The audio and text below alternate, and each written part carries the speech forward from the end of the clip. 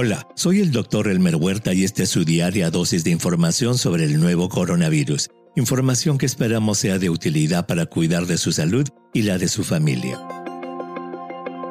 Hoy veremos que la tan anunciada promesa del presidente de Estados Unidos, Donald Trump, de tener una vacuna contra el COVID-19 lista antes de las elecciones presidenciales no llegó a cumplirse.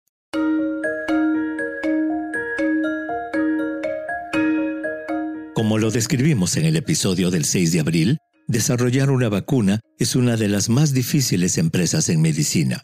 El desarrollo de una vacuna puede medirse en décadas y su éxito no está garantizado. Supongamos que 100 candidatas a vacuna empiezan a estudiarse al mismo tiempo en la etapa llamada de investigación del descubrimiento. Se calcula que en un periodo de tiempo que va de 2 a 5 años, solo 20 de esas 100 vacunas lograrán responder a las expectativas de los investigadores y llegar a la etapa preclínica de desarrollo. Recordemos que la etapa preclínica es la que se hace en tubos de ensayo con células aisladas y animales en el laboratorio. De esas 20 vacunas que pasaron la etapa preclínica y en un periodo de 1 a 2 años, solo 10 pasarán a la fase 1 de la etapa clínica, es decir, aquella de demostración de seguridad en seres humanos. De esas 10 vacunas, en 2 a 3 años más, solo 5 lograrán superar la fase 1 y llegarán a la fase 2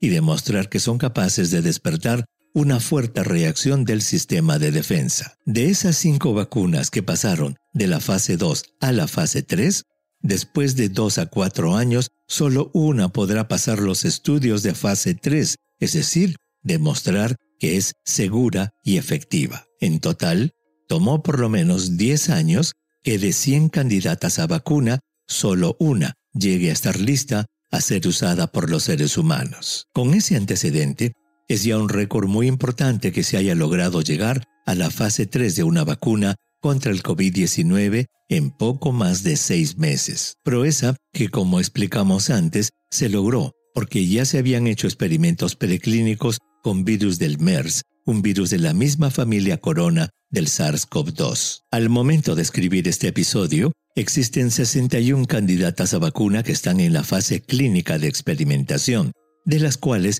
36 están en fase 1, 14 en fase 2 y 11 en fase 3. Pero, como lo explicamos en el episodio del 1 de octubre, el señor Stéphane Bancel, presidente ejecutivo de la compañía Moderna, dijo que su vacuna estará lista solo el próximo año, debido a que su Junta de Monitoreo de Datos y Seguridad respetaría un acuerdo firmado con la FDA, la Administración de Alimentos y Medicamentos, mediante el cual se comprometieron a no solicitar una licencia de emergencia hasta 2 meses después de haber vacunado a por lo menos la mitad de sus voluntarios. Al respecto, recién el pasado 25 de septiembre se inyectó la segunda dosis al voluntario 15,000 de los 30,000 que necesita el estudio. Eso significaría que de ninguna manera, si se actuara de una manera responsable y sin presión política, habría sido factible lograr una vacuna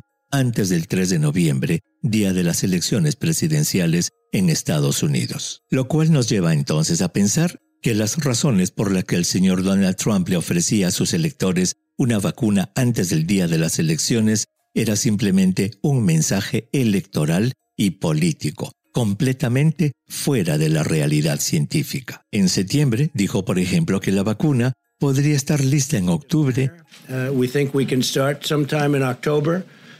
y que 100 millones de dosis podrían ser distribuidas a fines de año. We'll be able to distribute at least 100 million vaccine doses by the end of 2020 and Pero lo grave del asunto es que esas palabras no fueron solo falsas promesas de campaña electoral, sino que además una investigación de CNN reveló que Trump presionó a la FDA para que se apure en aprobar una vacuna, presiones que felizmente no hicieron mella en la agencia que rechazó la injerencia de la Casa Blanca. Una de las más temidas consecuencias de apurar el desarrollo de una vacuna es minar la confianza del público con respecto a las vacunas en general. Una encuesta de septiembre de CBS News y YouGov reveló que solo el 21% de los votantes en todo el país dijeron que usarían inmediatamente una vacuna si ésta estuviera disponible en el año 2020. Ese número se agranda un poco hasta llegar al 35%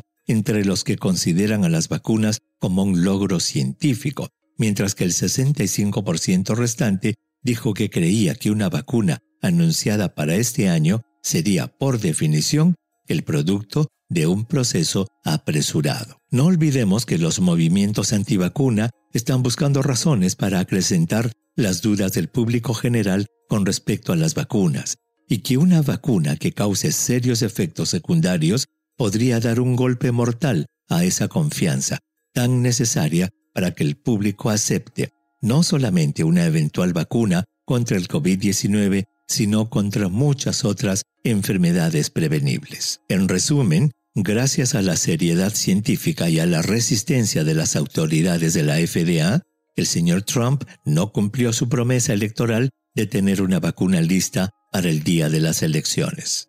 Era simplemente un eslogan de campaña, un hecho científicamente imposible. Envíeme sus preguntas por Twitter. Intentaremos responderlas en nuestros próximos episodios. Pueden encontrarme en @Dr. Huerta. Y si cree que este podcast es útil, ayude a otros a encontrarlo calificándolo y revisándolo en su aplicación de podcast favorita. Volveremos mañana, así que asegúrese de suscribirse para obtener el último episodio en su cuenta. Y para obtener la información más actualizada, siempre puede dirigirse a cnnespañol.com. Gracias por su atención. Chao.